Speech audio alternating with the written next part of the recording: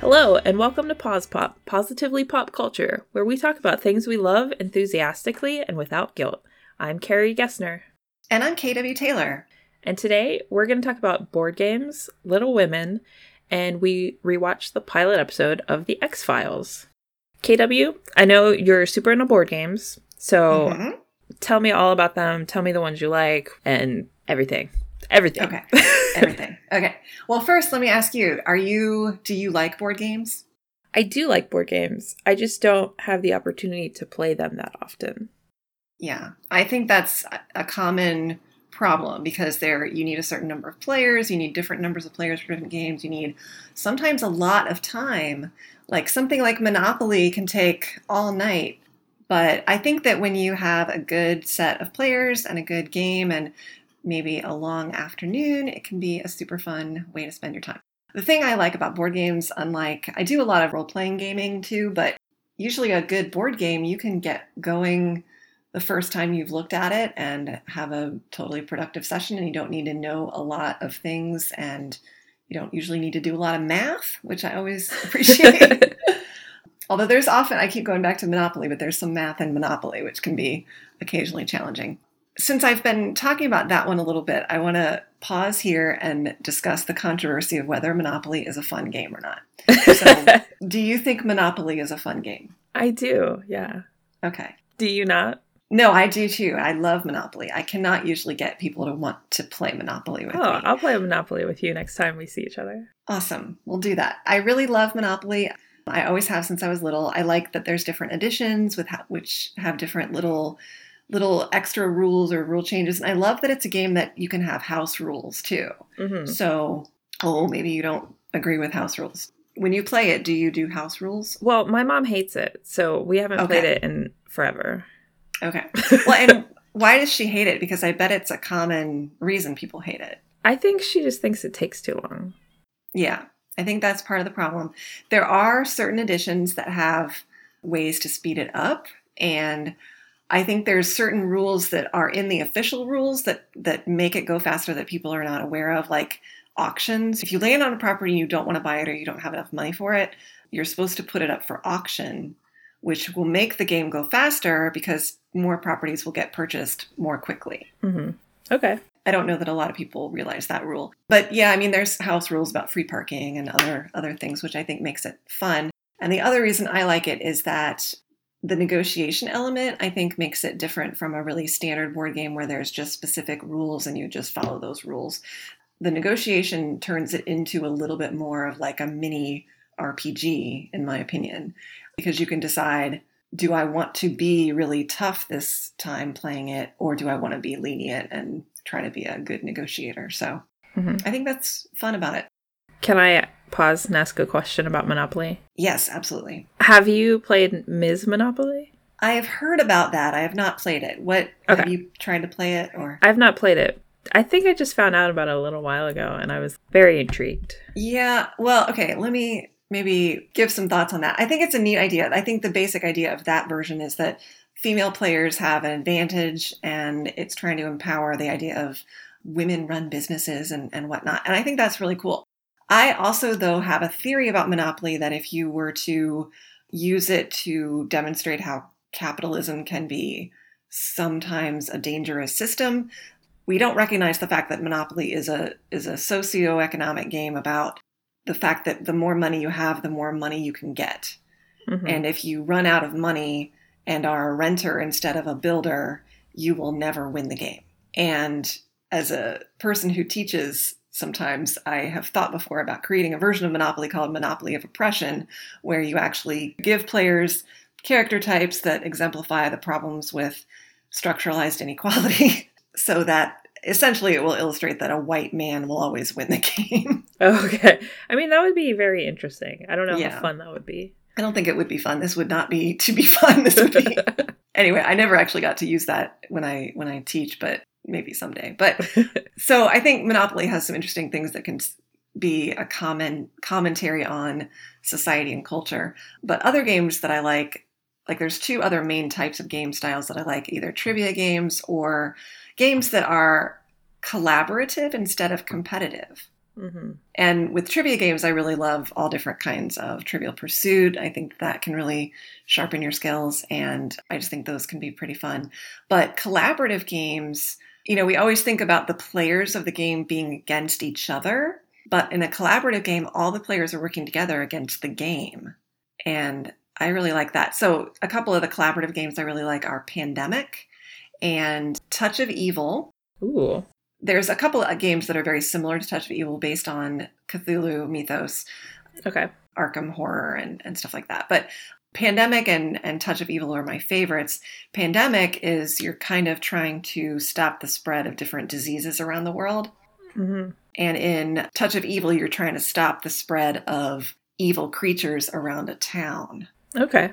Oh, and everybody kind of has a different character type and different skills, and you have to kind of maximize everyone's specific skill set in order to beat the game. Cool. There's one that I have, but I unfortunately haven't had the chance to play it yet because, like I said, you have to get a group of friends together and make sure your schedules line up. But there's one called Mysterium.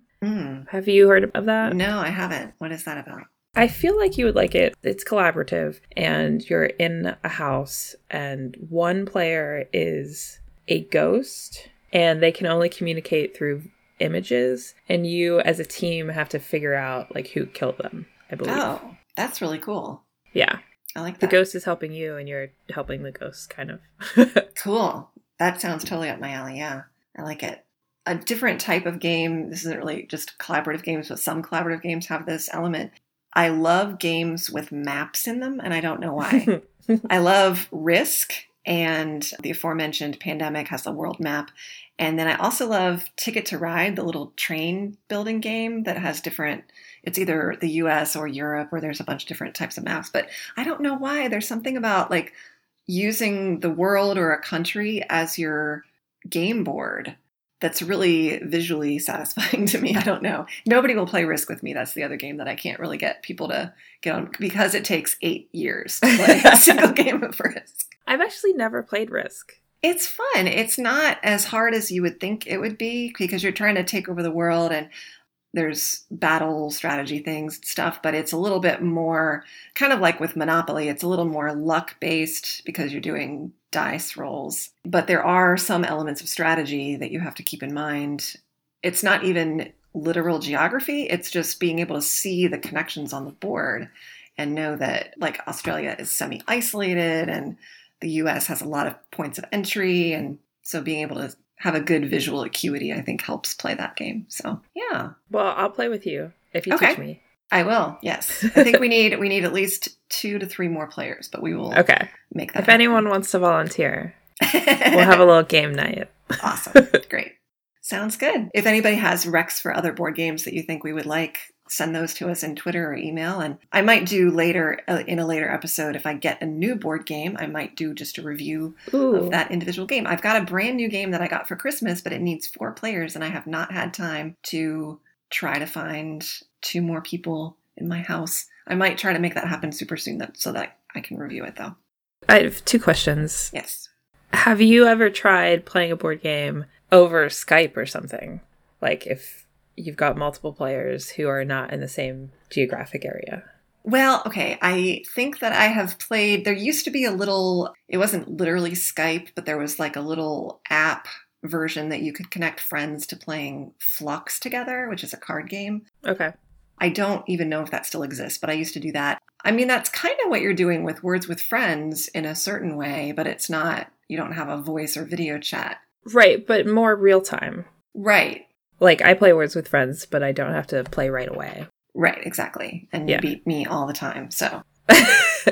It's because my dad just thrashes me all the time. And I had to get better, and I had to get really strategic, and then I just can't shut it off for other games. I will tell you the thing, I'm really bad at Words with Friends, and I am excellent at Scrabble. Like, I beat people at Scrabble in person all the time. And what?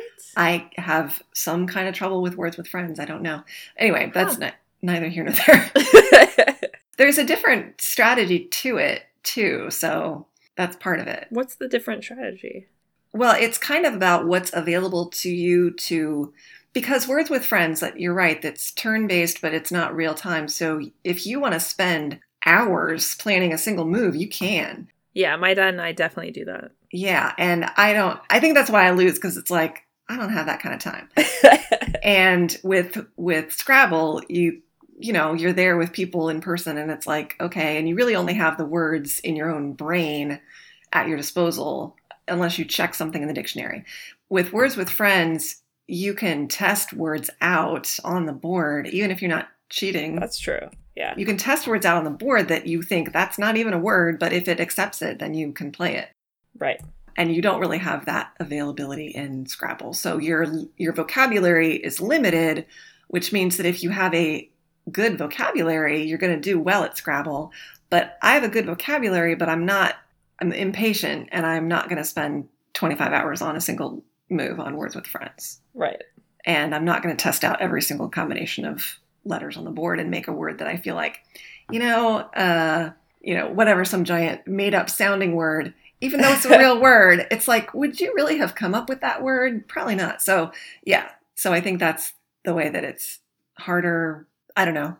That all makes sense. Yeah. Yeah. I still like to do it. It's fun. And I actually really enjoy playing the solo mode against the little people. That's fun. Oh, you were talking about Skype. Yes, I've never tried to do that. I think that I know some friends of mine use Discord to do RPGs. Right. But if you wanted to do that, you'd almost both need to have a version of the game on your end. And then whatever moves are made, you'd have to replicate them, unless you wanted one person to just have the board on a camera and use that board. So, But I think it could absolutely be done for sure. Yeah, something to think about. Yeah. Okay, one last question. What's the weirdest board game you've played? This may not be the weirdest, but I've lately been playing a Jeopardy board game. I've played that with my parents a couple times, and it had a lot of weird setup involved. Like, you had to create the little screen of TV screens, basically. And so it's only weird in that it replicates the game show experience a lot more closely than I thought it would. Okay. But it made it really cool. Oh, actually, this was interesting. I like Clue, but I feel like Clue, you kind of max out on Clue. It's sort of like playing tic-tac-toe past 10 years old. You kind of figure it out, and it's no longer challenging. Oh, I love Clue. Well, I love Clue too, but I feel like it's a little samey, the base edition. Yeah, that's true. Yeah. But not that long ago, I played Harry Potter Clue with my husband and two of our friends. And we played it at a coffee house or something where they just had a copy there. And we're like, all right, let's just play this. That'll be fun. But it actually has all these extra rules that make it really, really fun and weird and much more challenging. So okay. I don't know if that makes it the weirdest game I've ever played, but it definitely was surprising how different it was. And so I kind of like things like that where it's like a different edition of something you've done before. In Ticket to Ride, the European map has some different rules, which are neat. So I like things like that, where it's like maybe something you've done before. But there's also there's a version of Pandemic that's Cthulhu themed, where you're trying to, instead of stop a bunch of diseases, you're trying to stop elder gods from taking over the world. That's pretty cool. That is pretty weird because they have little figurines of the little monsters and stuff. So. Neat. Well, great. Thanks. And you got really, really interested recently in the new adaptation of Little Women. And I think that sparked your interest in Little Women generally. Is that right? Kind of. It's always been on my radar. I really like the 1994 movie with Winona Ryder and Susan Sarandon, which was directed by Gillian Armstrong. So I've always liked that. And then in the mid-2000s, a musical came out. Sutton Foster was in it, who is great. She's a fantastic singer, and I really like that soundtrack.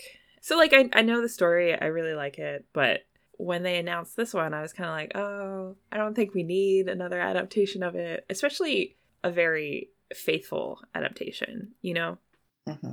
I think if we keep adapting the same stories, they need to change in some way and become more inclusive. So when they announced this, I was like, oh, not super interested in it. But my housemate really likes to go see the Oscar nominated movies. So we went to see it a week or two ago. And I cried so many times. Oh.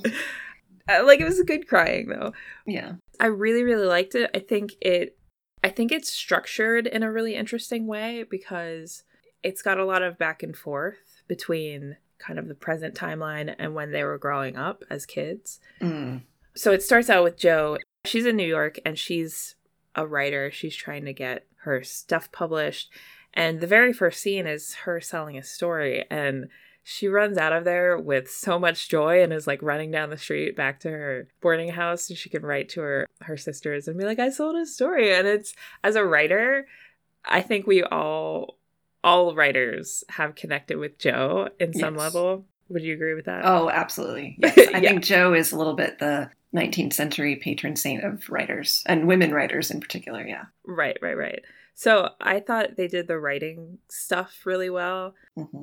They showed her elation when she sells things and that kind of gut reaction to be defensive against criticism, which we all have and we all have to soften a little bit. And there's obviously the really emotional scene where Amy burns her manuscript. Mm-hmm. And it's like the worst thing that's ever happened to Jo. I feel like every single writer we haven't lost a whole manuscript, but when we even lose one page, it's kind of like, oh my God, that was the best page ever. I'm never going to get it back. So that scene held a lot of emotion for me. But one of the things I really loved was the little details about her as a writer. Mm. Like she'd be writing and she'd have to shake out her hand because it was getting cramped. Or she switched to the other hand and I'm like, I could never do that. But yeah. And there was this one scene where she's writing the actual Little Women story. She's up in her attic and she's spreading all the pages out on the floor. Oh. And I was like, what writer has not done something similar, you know? Yeah. So I just thought it really represented what it's like to be a writer and to be a creative person and kind of navigating that. Let's see. I mean, obviously, it's very focused on the sisters, and I'm always interested in stories about sisters, so I've always loved that. But I thought it did a really good job of just giving a little bit more nuance to each of the sisters. Mm-hmm. There's a scene before Meg gets married, and Jo is like, "You don't have to do this. We can run away. I'll support us with writing, and you can be on the stage." And Meg says, "Just because my dreams are different from yours doesn't mean they're unimportant." Oh. Yeah. And it took me as a person a really long time to realize that. So I thought it was really, I don't know, I just really like that because it's true. Our futures and goals don't all have to look the same, but we should all have, you know, the opportunity to pursue those goals. So, yeah. And we need to, you know, treat each other gently and with understanding. And Jo definitely learns that lesson. Yeah. Another thing that I was really struck by was the amount of physical affection between the characters. It's really interesting because I think when I think of period pieces, I think a lot of Jane Austen and how men and women hardly ever touch. But this one is so, like, homey, if I could say that. Mm-hmm. Because, you know, they're sisters, but then Laurie comes in the picture and John Brooke, and everyone's just, like, hugging each other all the time and shaking hands. And I just thought that was a really... I don't know if this is true, but I kind of linked it to the fact that it was directed by a woman. Mm-hmm. And there is kind of that openness of emotion, and you're allowed to be emotional and to show that you care about other people. But I don't know. It could have been actors' choices. Who knows? Well, here's an interesting little, like, article idea. There's been so many film adaptations of this book, and I'm sure other than the 1994 version and this version, they're probably all otherwise directed by men. It would be interesting to see what is the incidence and circumstance surrounding depicted physical affection amongst different genders and different characters in all these adaptations. That's true. That's a good idea. And I know there's one from a couple years ago that was set in modern day, but it's otherwise the same thing. And I know Leah Thompson was in it, but I don't know if she might have actually directed it. Leah Thompson. That's awesome. It's from 2018. It's directed by Claire Niederpruem. And it's set in present day. Interesting. Okay, I'll have to look that up. Yeah. I'll get back to you about it. But that's really cool. I would definitely be interested in doing that. The last thing I have to say is I've been told by you that I cannot spoil the ending.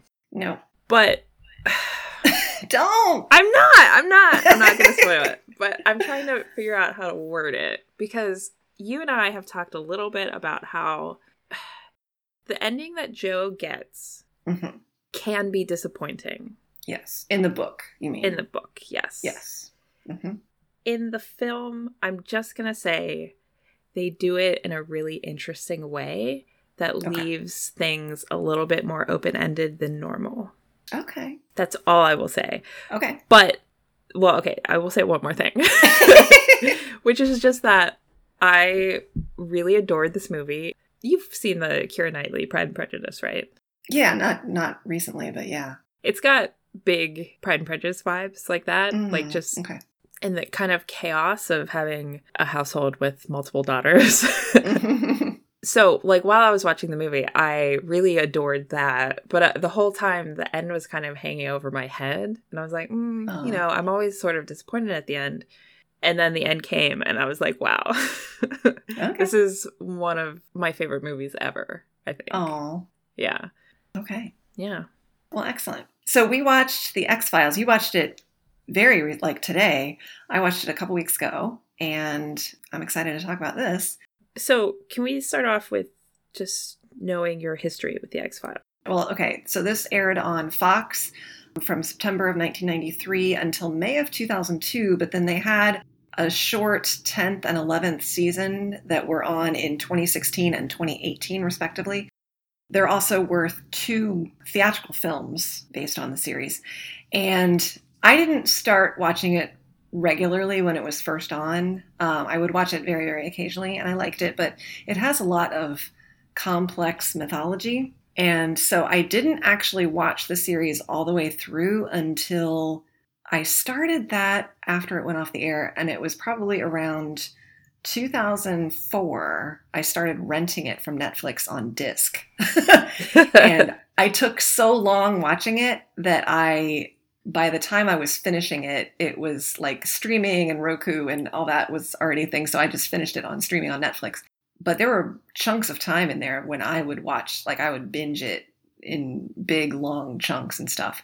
And I might have seen both movies in the theater, actually. And I certainly was very excited about the little revival seasons recently, which were, I thought, okay. But I would say that I like it a lot. I would not say that I'm a super fan or anything. Okay. And it has been I feel like I saw the pilot when it first aired. Okay. Like that night. So I don't know that I've rewatched the pilot since 1993. So. Gotcha. For me, I've never really watched The X-Files. I tried watching the 2016 revival and didn't really get into it. As someone who really loves sci-fi and fantasy, I always thought I should be a fan of The X-Files. So I've tried to start it a few times, but it was always a little bit too dated for me. So I never actually watched the pilot all the way through until today. Okay. Yeah. And just for those who aren't familiar, it's a sci-fi drama. It mostly deals with issues surrounding UFOs and aliens. But over time, there's other types of weird happenings. It's basically about two FBI agents who work on cases that are considered either extraterrestrial, paranormal, unexplainable. They're not normal criminal cases like regular FBI agents would work on. Mm-hmm. So in the pilot episode, David Duchovny plays Special Agent Fox Mulder, who works on these cases, and he's kind of exiled to the basement of the FBI. Yeah. And Dana Scully is a medical doctor who is working for the FBI, and she kind of gets assigned to work with Mulder and determine if there's any legitimacy to these cases. So the case in the pilot is in Oregon, where there's a woman found dead in the forest with some marks on her back. And the reason the FBI is called is because she's the 4th person in her high school class. They're not in high school, it's like 10 years later. but she's the fourth person from their high school class who has died under mysterious circumstances. And the FBI has been out before, but they didn't really find anything. So Mulder and Scully go out now, and they actually exhume the third victim, and they find that his body's real weird and it's like deformed, and he's got like a large head, and there's some kind of weird implant in his nasal cavity. So of course Mulder is like, aliens, and Scully's like, well, let's pump the brakes on that one. It's probably So they continue to investigate, and they find some of the other high school classmates, one of whom is in a coma and one of whom is in a wheelchair. And the people in this group kind of keep getting called to the forest, and the woman in the wheelchair gets killed in a car accident. But the guy who hit her is like, she was walking across the road, and Mulder's like, what now? And then they go to the forest and they find the guy in the coma. What was he even doing? Was he like abducting? I don't know. Someone? I think he was doing something weird. Yeah. Sorry. Okay, there was a part when they were looking at something in the area that the kids kept getting abducted from. Mulder and Scully lose 9 minutes after they see this big flash of light, too. And that was something that kept happening to alien abductees generally. So they're starting to think, or he's starting to think, that it's definitely alien abduction related. Right. And the woman who was killed, her watch stopped, and Scully thought it was evidence of this lost time somehow. So they go to the forest and they find Billy, who's been the gentleman in the coma, but he's awake and he is trying to abduct, I think, the medical examiner's daughter, and Mulder and Scully basically stop that. It's a little bit anticlimactic, I think. Yeah, I was kind of surprised by that. It kind of ends with one of the victims is hypnotized and is talking about, yeah, we were abducted on graduation night and tested by aliens, and then when the tests failed, the aliens started killing us. And Scully still has this implant that she found on the one exhumed body, and then all the case files on this case go missing. The only thing that was climactic, I guess, because it did feel like, oh, okay, well, whatever. This mysterious character that we don't have a name for yet, but he appears at this point to be an FBI agent. And in the series, he ends up getting nicknamed the smoking man, or the cigarette smoking man, because you always see him smoking cigarettes.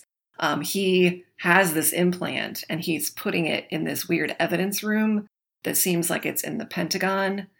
And it just feels like he's filing it away to bury it, to hide it, which I thought that was pretty creepy. Yeah.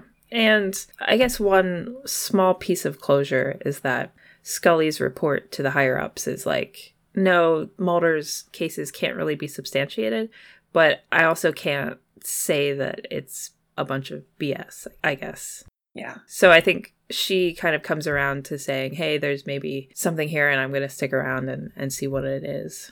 Mm-hmm. Earlier in the episode, also, their motel gets caught on fire or something. She loses her computer and her initial report at one point, doesn't she?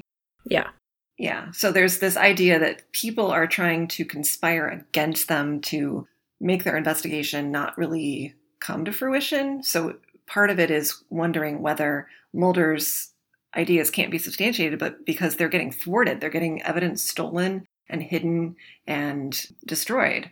So they can't do any of that. And there's also a scene where Mulder tells Scully that his little sister disappeared when he was 12, and everyone thinks that she was abducted by aliens and she's never been found. And that has made him, he used to be a much more kind of on the track toward a normal FBI career, but he got more and more imbued with wondering about what happened to his sister, that's what sent him down this road of being sort of spooky and weird and not being taken seriously. Yeah. So what did you think of the episode as a whole? I thought, well, first of all, not about the episode, but I wanted to mention that Gillian Anderson and David Duchovny look like infants in this. They are so young. Gillian Anderson was 25 when this episode was made, which makes me feel like could she, like, logistically, if Dana Scully is supposed to be about the same age as the actress playing her, could she have gone to college and medical school and Quantico and be a, medical doctor, FBI agent who's good enough to work with another field agent at 25? And I don't know. I know she's supposed to be really, really smart, but I'm just saying. And David Duchovny, I think people think that Mulder is so much older than Scully, but he was 33. He's not really very much older than her. And they just both look ridiculously young.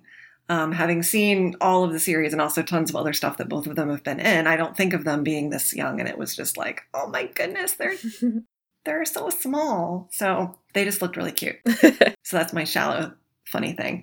I was very underwhelmed, though, to be honest. It's too bad this was the pilot, because this is not the best episode of the show.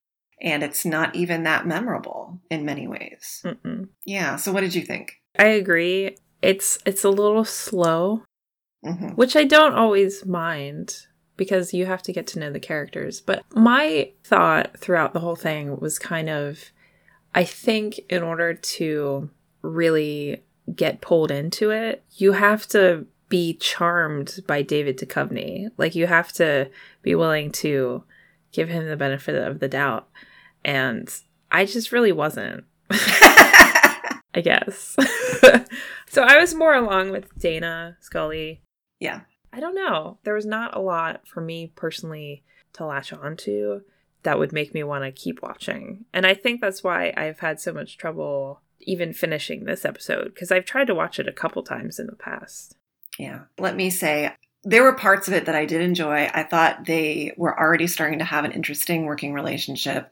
Some bits were filmed interestingly. There was a couple weird scenes where they were sort of stuck in the rain, and I thought the way those were filmed, it made it have a little more drama, and I thought they looked pretty. And I kind of dig shows that are filmed in, like, the Vancouver area, because it's just very lush and pretty, and they notoriously filmed in Canada. If I hadn't already watched it all the way through and knew it was going to get better, I can see, yeah, maybe not keeping on with it. But I wanted to not watch more so that I knew I was only talking about the pilot today. But there was part of me that was like, oh, it gets better. Watch some more. It's great. And I think I might watch some more. And many episodes ago, we talked about Fringe. You being a fan of Fringe and other shows like that, I feel like you would actually get into it if you kept going with it.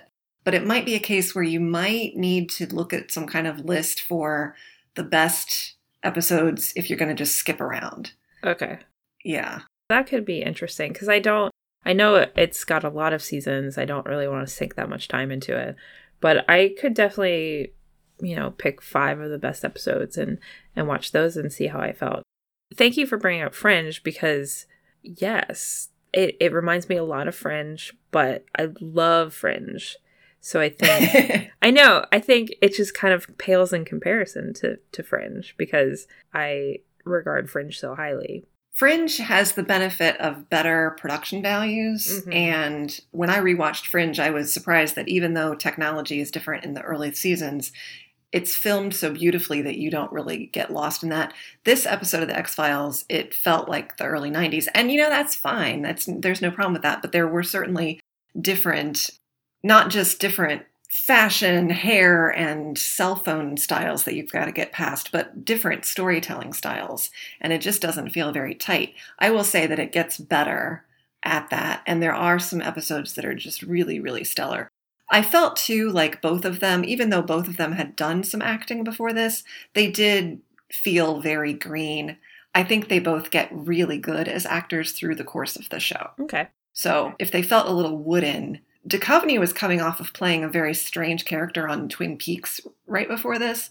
So I feel like he hadn't figured out who Mulder is yet. And Mulder gets a lot wittier and more likable as time goes on. Scully also gets a little more relaxed with him. And they have a notorious kind of romantic relationship, but they also at their core are friends. And I think that once they start to get to know each other, it gets better, because even though she's still a skeptic and doesn't believe in the woo-woo stuff that he does, she never doesn't respect him, and vice versa. Okay. So you see these two very intelligent people who are able to disagree fundamentally, but they also have each other's backs all the time. and they really care about each other, which I like stuff like that, you know? Yeah, I like that too.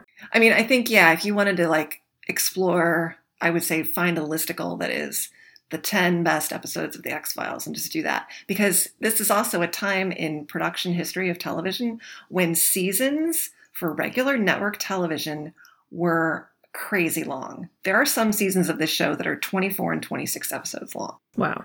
And that's a lot. That is a lot. Yeah. It's hard to, pull a story out across all those episodes. Yeah. Well, great. I promise you that I will watch a few more episodes, but I will be selective and find some of the best according to the internet. Yes. I think that's your best bet. Okay, cool. But we've got some fun stuff coming up next time. Next time, we're going to be talking about the Jane Austen novel and the new adaptation of that novel, Sanditon. We're also going to talk about the new David Lynch short film, What Did Jack Do? And we will be discussing instrumental music. And speaking of instrumental music, our theme music is by Joseph McDade. And you can find me on Twitter at KW Taylor Writer. And me on Twitter at Carrie Gessner. And you can find us together on Twitter at Pause Pop Podcast. If you'd rather email us, you could do that at positivelypopculture@gmail.com. Thanks for listening, and join us next time for another episode of Pause Pop.